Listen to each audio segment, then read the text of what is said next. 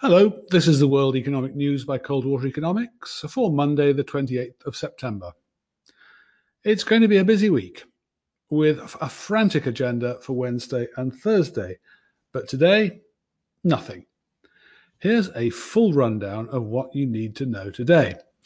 China's January to August industrial profits fell 4.4% year to date, which was an improvement from January to July's fall of 8.1%, but slightly on the weak side without challenging the trend. Spain's urban home mortgages fell 23% year-on-year in July, which was closely in line with historic trends. And in the US, the Dallas Fed Manufacturing Index rose 5.6 points to 13.6. Although this was the best since November 2018, it was well within the expected consensus range.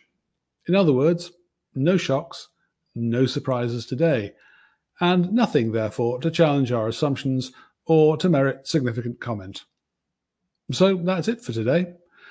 Thank you for listening, and although you'll have got nothing out of it today, keep listening because later in the week it's going to get hectic.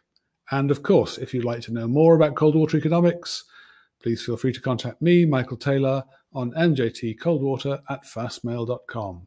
Thank you.